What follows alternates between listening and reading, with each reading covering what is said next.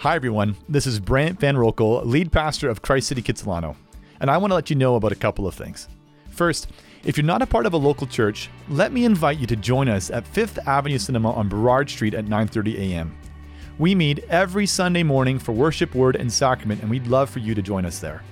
Second, if you are new and you want to get connected, let me say welcome. Christ City Church Kitsilano is a neighborhood church committed to making missional disciples for the sake of the neighborhood. If you want to hear more about what God has called us to here in Kitsilano, then please reach out to me at brant@christcitychurch.ca, or you can visit christcitychurch.ca/Kitsilano. The scripture reading today is taken from the several verses in the Gospel of John. For God so loved the world that he gave his only Son, that whoever believes in him should not perish but have eternal life. For God did not send his Son into the world to condemn the world, but in order that the world might be saved through him.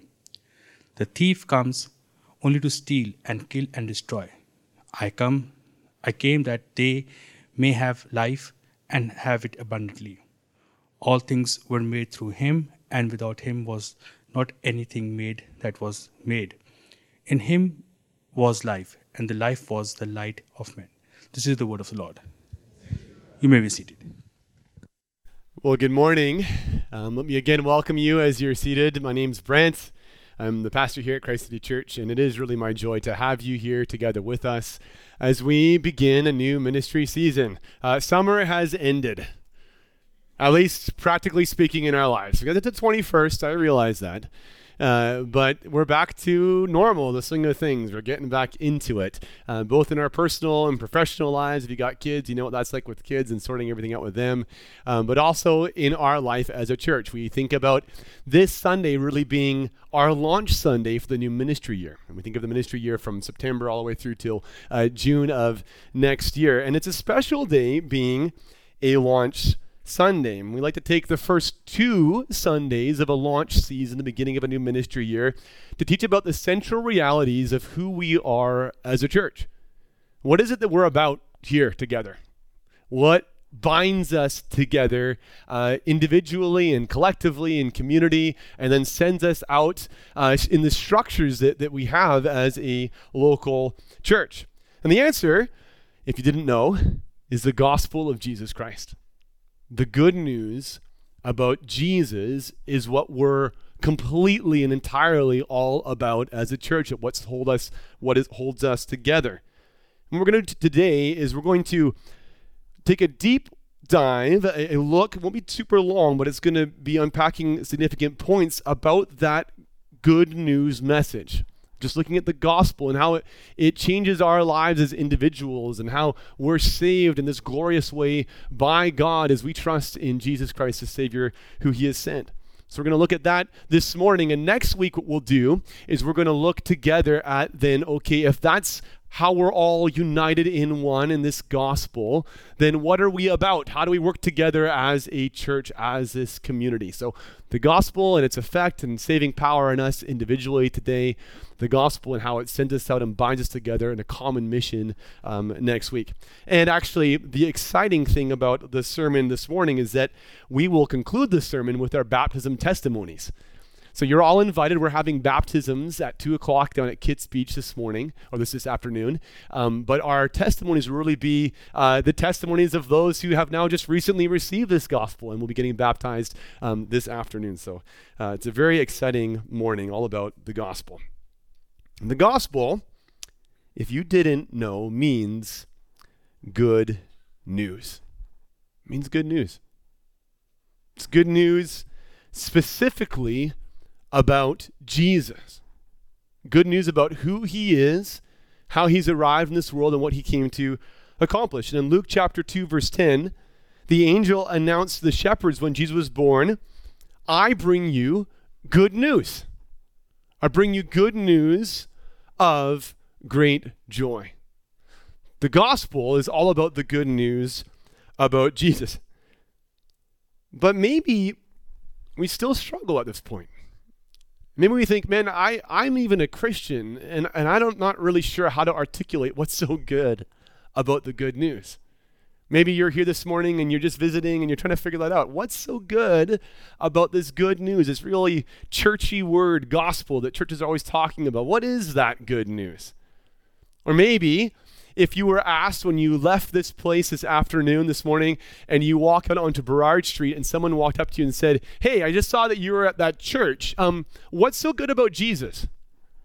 Maybe you can imagine you'd be a little stuck. And you think, well, I mean, something about salvation and sin maybe, but I don't know how to communicate my felt experience of that to you in ways that make any sense, and I'm struggling at this point. Like, how do I do that?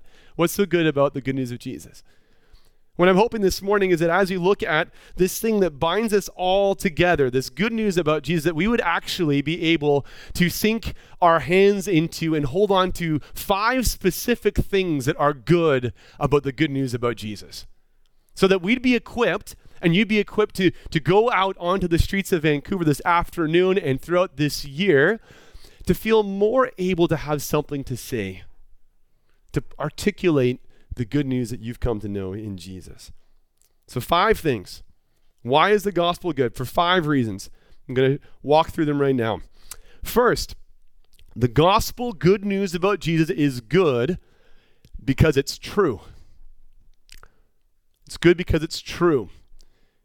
But not truth in the abstract. Like I think that, it is true in the abstract, but that's not what I'm talking about. It's not truth like philosophy class truth. Like, what is true? What is reality? And we just have endless discussions. That's not very encouraging to the average person on the side of the road. But true in terms of what is life? What is the true news that would lead me to living well in this world that I'm in? The gospel is good news because it's true news about how to live well in this world that we are in. And who doesn't want to live well? Who doesn't want to have a sure guide to help them to sort out this thing called life in a way that's reliable and trustworthy? And our problem in life is that it's actually difficult to know how to live. Can I get an amen? It's hard to know how to live, right? And in life, people have lots of opinions about how it's best to live. Some of those opinions are good opinions. Some of those opinions, they're a little suspicious. They're not so good. You probably have your own thoughts about how best to live. And how do we sort out in that mess what is true and reliable ways to live? Because what we find is that as the years go by in our lives and we accumulate more days under this sun on this globe spinning through the universe, that we make mistakes. We mess it up. And even when we thought we kind of knew what we were doing, we wake up one morning and we think, man, that thing that I pursued that I thought was going to lead to my satisfaction, it didn't work out and I'm pretty broken. Right? That thing, that idea that I thought described who I am as a human being and what I'm made for and how to live in this world, it's empty. It was wrong. And here I am broken, and maybe my soul's even a little warped in ways that I can't quite put my finger on, but I'm feeling and I don't know what to do. See, making choices in life is like getting lost in an infinite spirit park. Can you imagine Spirit Park? If you don't know, in Vancouver, there's this park bigger than Stanley Park, and it's just a forest full of this web of trails. And imagine you're out there, and it's dark, and it's infinite, and there's all these choices, left or right, or left or right, or left or right. I mean, how do I get from where I am to where I want to go? It's like getting lost in this infinite Spirit Park with no roadmap in the dark, and it makes us anxious. It stresses us out. It's hard to know how to live. And it's against this backdrop of confusion that I want to submit to you first that Jesus is good news. Because into our confusion, into the darkness of Spirit Park in an infinite way, Jesus has arrived on this planet with a map and a flashlight. He wants to help you. He has a map because he's the God who created you. He made you, the Bible says. He made this world that you live in, the Bible says. But he's not like a GPS, because that would be kind of cool. Okay, he made me, that's great. That's like my GPS. It knows where I'm supposed to be as well. But your GPS, you can't talk to. There's no relationship. It's just kind of way out there distance. You just got a robot voice talking to you through your phone. Jesus isn't like that. Jesus is good news because he's got a map and the flashlight, but he even came to you as a person. He entered this world and was born a human being. And because he's fully God and fully man, he knows what it's like to live, to suffer, to face confusion and hardship. He knows even how to die and what that's like. And he wants to reach out and help you in this mess. And he says in John 8, verse 12, I am the light of the world. Whoever follows me will not walk in darkness, but will have the light of life. Isn't that hopeful? That's what I want. I want a sure guide, and this is the first good thing about Jesus. He's a truth that helps us to live well. It's the goodness of Jesus as a sure guide for life that led John Newton, who's a very famous person in the history of the church. He wrote Amazing Grace, but he was the captain of a slave ship before he became a Christian. And it was at a time in the world when everybody thought slaving was okay, basically. And Jesus showed up and changed his life, and he wrote these incredible words as he turned away from his sin and towards the salvation Jesus offers. He says, amazing grace, how sweet the sound that saved a wretch like me. I once was lost, but now I'm found. I was blind, but now I see. The gospel is good news because Jesus has come to us as a truth, as a sure guide for life. But second, the gospel is good news because Jesus has come to build a better community of human beings on earth. And we need a better community. Again, can I get an amen? Amen. We're isolated and we're lonely in this world. Isn't that true? Are you isolated and lonely? Do you feel that at times? Like it's the thing we talk about all the time in this modern world. And then even when we do manage to create some community in this city, in our neighborhoods, in this world, it's not always good community. Sometimes we band around things that bring us together that are bad things. And then even when once in a while we stumble upon the good thing that we should be doing together as human beings, it doesn't last. Somebody gets upset at someone and the thing falls apart and it just deteriorates and it doesn't endure. And what we build doesn't stand the test of time. But if this neighborhood and this world are to be changed for the better, we need a new kind of community. One where all of us can belong. The thing about even the good communities that are part of this world is that oftentimes you don't belong there. You're not invited to those communities. We need a better community where we all can belong. Where we all can be joined together, not in bonds of hatred, but bonds of love, not in bonds of pride, but something good, so that we can work towards and build something good that will last and stand the test of time. And friends, this is what Jesus came to do. He's good because he came to build a better community, and he did it in this very strange way. In his humility and self-giving love, laying down his life, giving us an example of how we should live for others. Jesus said in John 15, verse 12, talking to the disciples, those that would be the kernel, the beginning of this new community on earth, he said, "This is my commandment, that you love one another as I have loved you." And he spoke this in the days when he was going to the cross. He's almost there to die.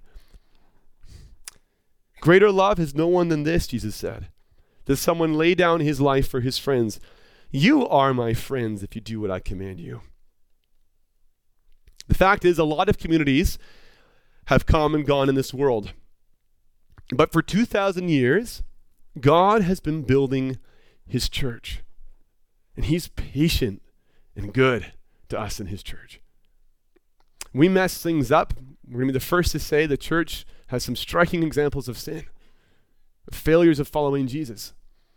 But through our failures, you can see the hand of God and his faithfulness working in us, building in Christians an imitation of Jesus' own love and humility.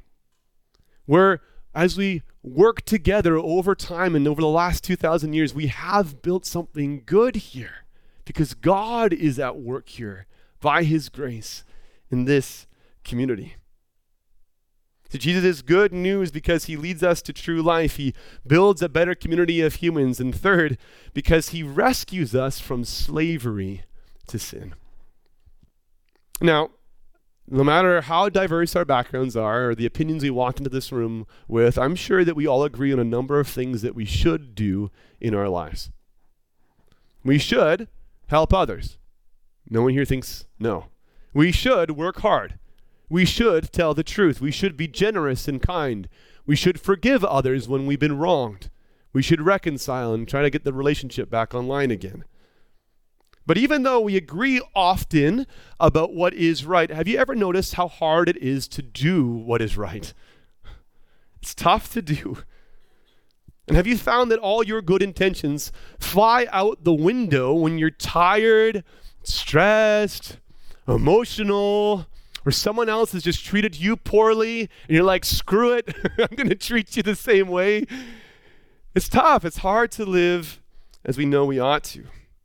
Even towards those who are closest to us, right? Like your kids, your wife, your husband, your friends.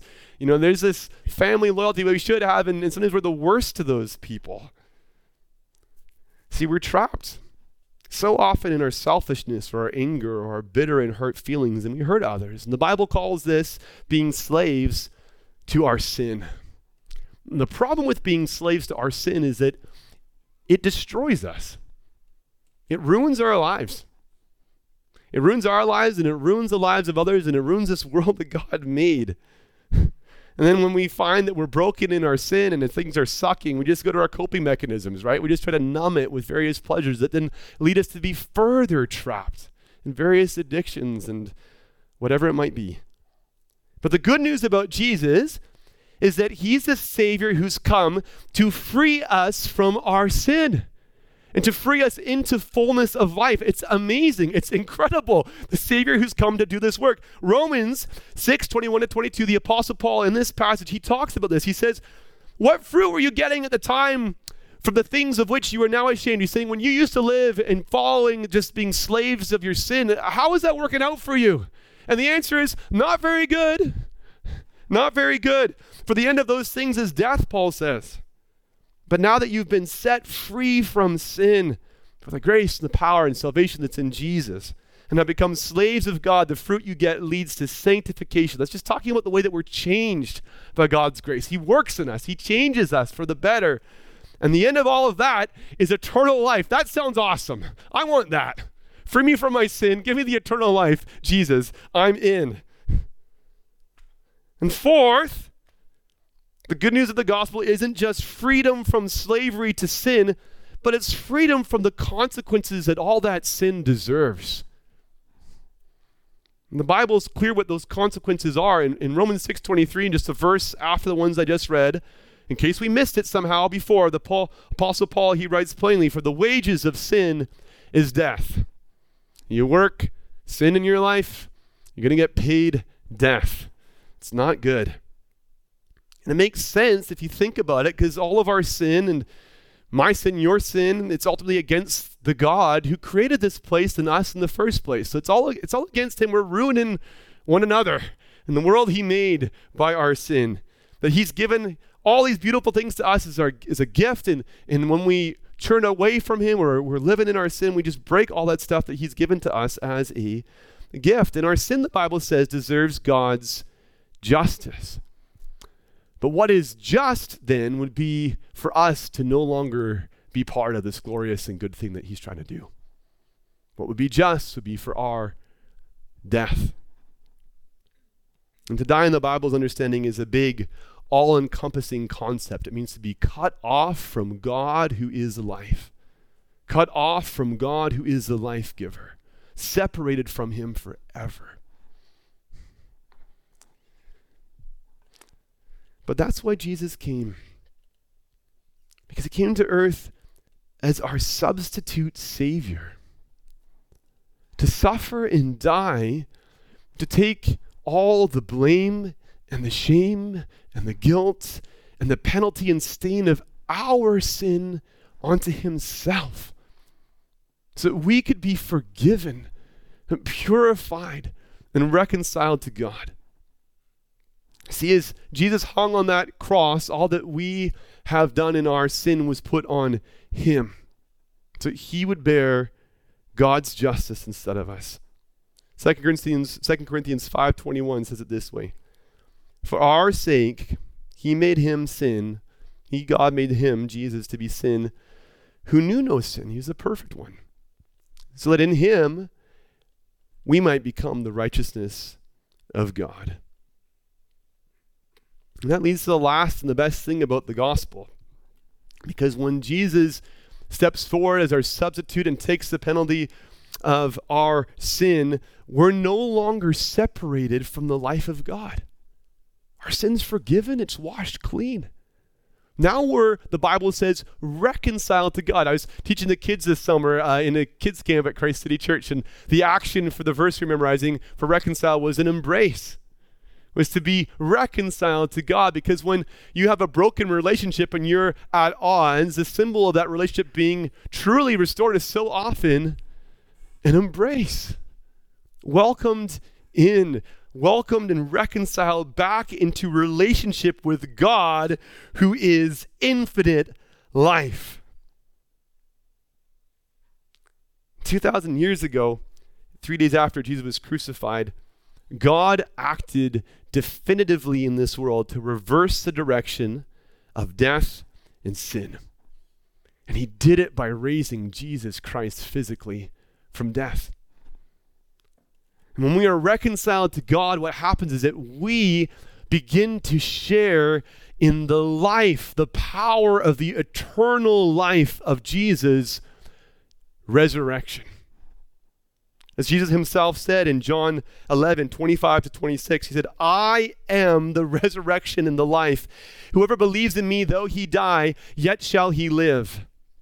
And everyone who lives and believes in me shall never die. Jesus brings us life, reconciled to the life giver. A life that is full, a life that will lead to our resurrection with Jesus when he returns. Yes, but we don't have to wait for that day to experience this life. This life begins now. This life begins today. The moment someone calls on Jesus to save them from their sins, in that moment, God unites them to Jesus Christ with the power of the Holy Spirit. They're reconciled to God, and that union with God by the Holy Spirit is deep, authentic, pure, spiritual life with the God of the universe who is good. It's the best part about the gospel of Jesus. To be brought into relationship with God where before we were separated from him. See, when you're in relationship with God, a ton of amazing things happen that can only be described as life. And I want to talk to you about a bunch of them right now in a row. First, you are given a new identity. Where your sins left you feeling maybe worthless or ugly or rejected, God Most High, when you are reconciled to Jesus and his life, God Most High calls you chosen one. The one I've chosen for myself.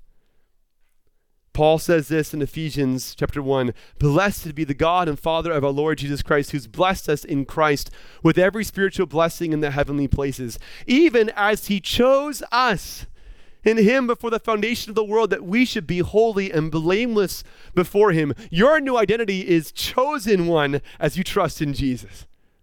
And overflowing with love for you, he goes on, your new identity is beloved, adopted child. In Ephesians 1:4-6, he says, in love, he predestined us for adoption to himself as sons through Jesus Christ, according to the purpose of his will, to the praise of his glorious grace with which he has blessed us in the beloved. And in relationship with God, your future is bright. I don't know how wealthy your parents are or what kind of inheritance you're expecting or not expecting, but you have God as your Father if you are in Christ. And that means your future is bright and you have the richest of all inheritances given to you. And Paul says, Romans 8:16 says, the Spirit himself bears witness with our spirit that we are children of God. And if children, then heirs. Heirs of God and fellow heirs with Christ, with Jesus, the beloved Son. So think about the resources of God for a moment. What's at his disposal to give Jesus? Everything. You know what you have as an inheritance in Christ? You're promised a renewed world. Everything made right and good and gifted to you under Jesus, your King and older brother. You're heirs with Jesus. So there's a relationship that is good and rich, and in this relationship we could go on. In this relationship, God himself is your Father, your counselor and guide. Romans 8:14 says, "For all who are led by the Spirit of God are sons of God." And when you are overwhelmed with sorrow and suffering in your life, you are promised that God himself will comfort you. 2 Corinthians 1:3-4 says this, "Blessed be the God and Father of our Lord Jesus Christ, the Father of mercies and the God of all comfort, who comforts us in all our affliction." And we get to talk to this God. I think maybe the most underrated part of the Christian life is prayer. That we're welcomed as God's beloved children in relationship with him into his presence. You all underrate that, I promise you. All right, but this is glorious riches that we can come before this holy and wonderful and awesome God with confidence in prayer, sharing with him our joys and our sorrows, our struggles, asking for him to give us help and to aid us in our lives, and to know that when we open our mouths, he leans in. He hears us. Hebrews 4:16 says, "Let us then with confidence draw near to the throne of grace, that we may receive mercy and find grace to help in time of need." And in relationship with this God, not only is all of this true, but we are also changed for the better. And it's not a change that's just dependent upon our willpower, because, man, every New Year's resolution, we somehow fail in June, or maybe earlier, right? We give up, and we don't have enough energy. But this change, it's not dependent on our determination or effort. The change that God wants to work in us to create virtuous people that are in the image of his Son, it's dependent on the faithfulness of the God who's at work in you. It's dependent on the faithfulness of the God who's promised that he will not give up on what he's begun in you until the day that we are made whole. Philippians 1:6 says, "And I am sure of this, that he who began a good work in you will bring it to completion at the day of Jesus Christ." And as good as all of this is, the best is yet to come. Because soon Jesus will return, and our relationship with God, our reconciliation to him in fullness of life, it will be complete. One of the most famous passages of the Bible that talks about that is Revelation 21:3-4, that says, "Behold, the dwelling place of God is with man. He will dwell with them, and they will be his people. And God himself will be with them as their God. He will wipe away every tear from their eyes, and death shall be no more. Neither shall there be mourning, nor crying, nor pain any more, for the former things have passed away." I know it's a lot, but let me recap it for you. What's so good about the gospel of Jesus Christ? One, that he's true. That he leads us to life. That's the first thing. That's not two things. He's a true God who leads us to life. Second, that he builds a new community of human beings that we can be part of, a better community. Third, that he frees us from sin. And fourth, he frees us from death. And fifth, that he welcomes us into true, eternal, everlasting life because of the resurrection of Jesus from death. This is good news. It's good news that you can share with others. It's good news I'd love for you to grow in confidence in sharing with friends and family and neighbors. It's good news that I'd encourage you to rejoice in and to praise and to thank God for. It's good news that if it's not yours, can be yours today. Can be yours right now. Paul says in Romans 10:9, "If you confess with your mouth that Jesus is Lord and believe in your heart that God raised him from the dead, you will be saved." He will save you. He'll save you just like all the people whose testimonies we're going to watch right now. I want you to watch them and keep thinking about this and just rejoice in the way that God is a God who brings life. My life before I came to Christ was very challenging and tough. My dad almost died, so after that event, I never really had very much faith. I felt that God was very far away. Even though I accepted Christ at a young age of 4, I didn't really know him then. Now, last year, at the age of 12, God rekindled my faith, and through my parents' and my grandparents' encouragement, I have been growing steadily and slowly in my faith. After I committed my life to Christ, I feel different now. I've never felt anything like it. I trust in God. I feel God's presence around me. I feel God trying to make me more like him, and I am trying to model myself more like Christ. I want to be baptized to confess my faith in the Lord and be his example of his steadfast and unfailing love. So I grew up a Buddhist, and my family is a very devout Buddhist family. And I've been to many temples to worship, but I didn't feel connected and feel very empty. And in Buddhism, we have to have compassion for other people first, and I didn't really have it. So I always feel like I'm not deserving to be loved. So my life before Jesus was very empty and always seeking for validation from other people's, and I didn't feel connected to anyone despite my mom trying very hard to provide for me and love me. I decided to study abroad in Canada, and I came here expected to be very happy, but I got very depressed and very homesick. And during this time, I met a wonderful friend, and I got to stay with her family. And they're Christian, and they talked to me a lot about Jesus and God. And she invited me to a Bible study last year. And here I got to learn about Jesus for the first time. And when I got to know him, everything in my life changed. After I let Jesus into my life, I felt very loved. I stopped complaining about my life and stopped seeking validation from other people. And because Jesus showed me love and compassion first, so I know how they feel like, and I can pass them on to other people. I want to be baptized because I want to tell everyone that I belong to Jesus and he's my Lord and Savior forever. Christ has always been in my life. I grew up in a Christian household. Looking back on it now, I feel like my life was kind of empty.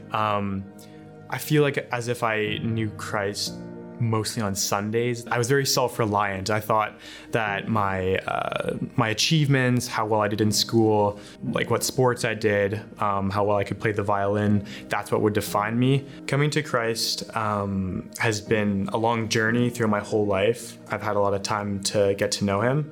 I feel as though I can see God through nature. I love the outdoors, and I can see him in creation. I also study biology, so I see Christ in studying the complex systems that he created us. I also have come to Christ through trials and tribulation. I feel as though when super hard situation that I can't control, I can only rely on Christ, and that's brought me closer to him throughout the years. I feel as though lately coming to UBC, I've grown close to a lot of good friends, and it's helped me to grow closer to God. And it's through all these experiences that have allowed me to make a decision to fully commit my life to Christ.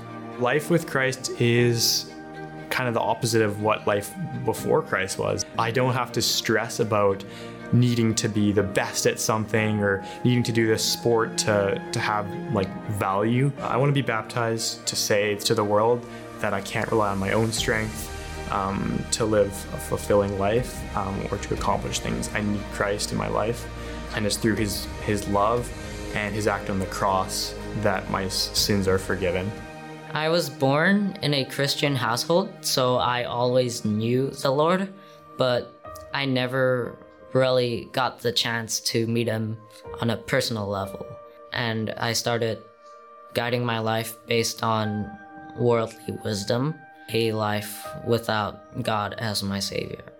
I came to Christ by attending Christ City Youth. I just connected to the sermons there, and it just felt like God was speaking to me through those sermons. And I realized just how much of a mess that my life had become. And I just repented at night. After coming to Christ, I started to tear down the toxic lifestyle that I had developed, and I started building a new Christian one with Jesus as my Lord and Savior. I want to be baptized because I want to follow Jesus for the rest of my life down to my final breath.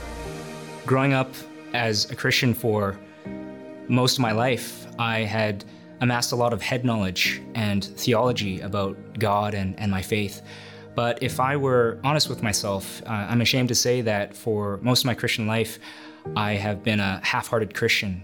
God for me was more of a means to an end rather than an end in himself. He was somebody that you would just pray to whenever you needed something or wanted something. I was obsessed about trying to be great on my own strength and trying to achieve success by myself. The more that I started to adopt that mentality, the more that I started to lose trust in God and started to trust more and more in my own power, my own strength, my own wisdom and intellect. This eventually led me to 2019. During that year, I would say that was like the prime of my life.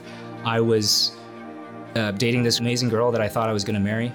I was making more money than I could ever imagine. I was fit, I was healthy. In that same year, all these calamities started to happen. The relationship didn't work out. I lost my job, lost my investments. I had lost everything. And I realized that I had rejected God and elevated myself, elevated all these things that I was chasing above him. And so in my despair, in my heartbreak, in my pain and agony, I just cried out to God. I cried out to God in my afflictions, and God heard me. And I'm so thankful to be on this new journey. I'm not this super Christian all of a sudden. I still have struggles. This year's been tough. There's been a lot of ups and downs. I'm just so thankful that God has, above all else, just restored my relationship with him. Given what God has done in my life over these last 4 years and transforming this prodigal son's heart to being a lover of God, I thought, what better way than to display that inward reality than to be baptized this year. So I choose to be baptized for the first time as an expression of my faith and wholehearted commitment in Jesus Christ as my Lord and Savior over my whole life, over my whole heart, and over all that I possess. To him be the glory and the honor, the power, forever and ever. Amen.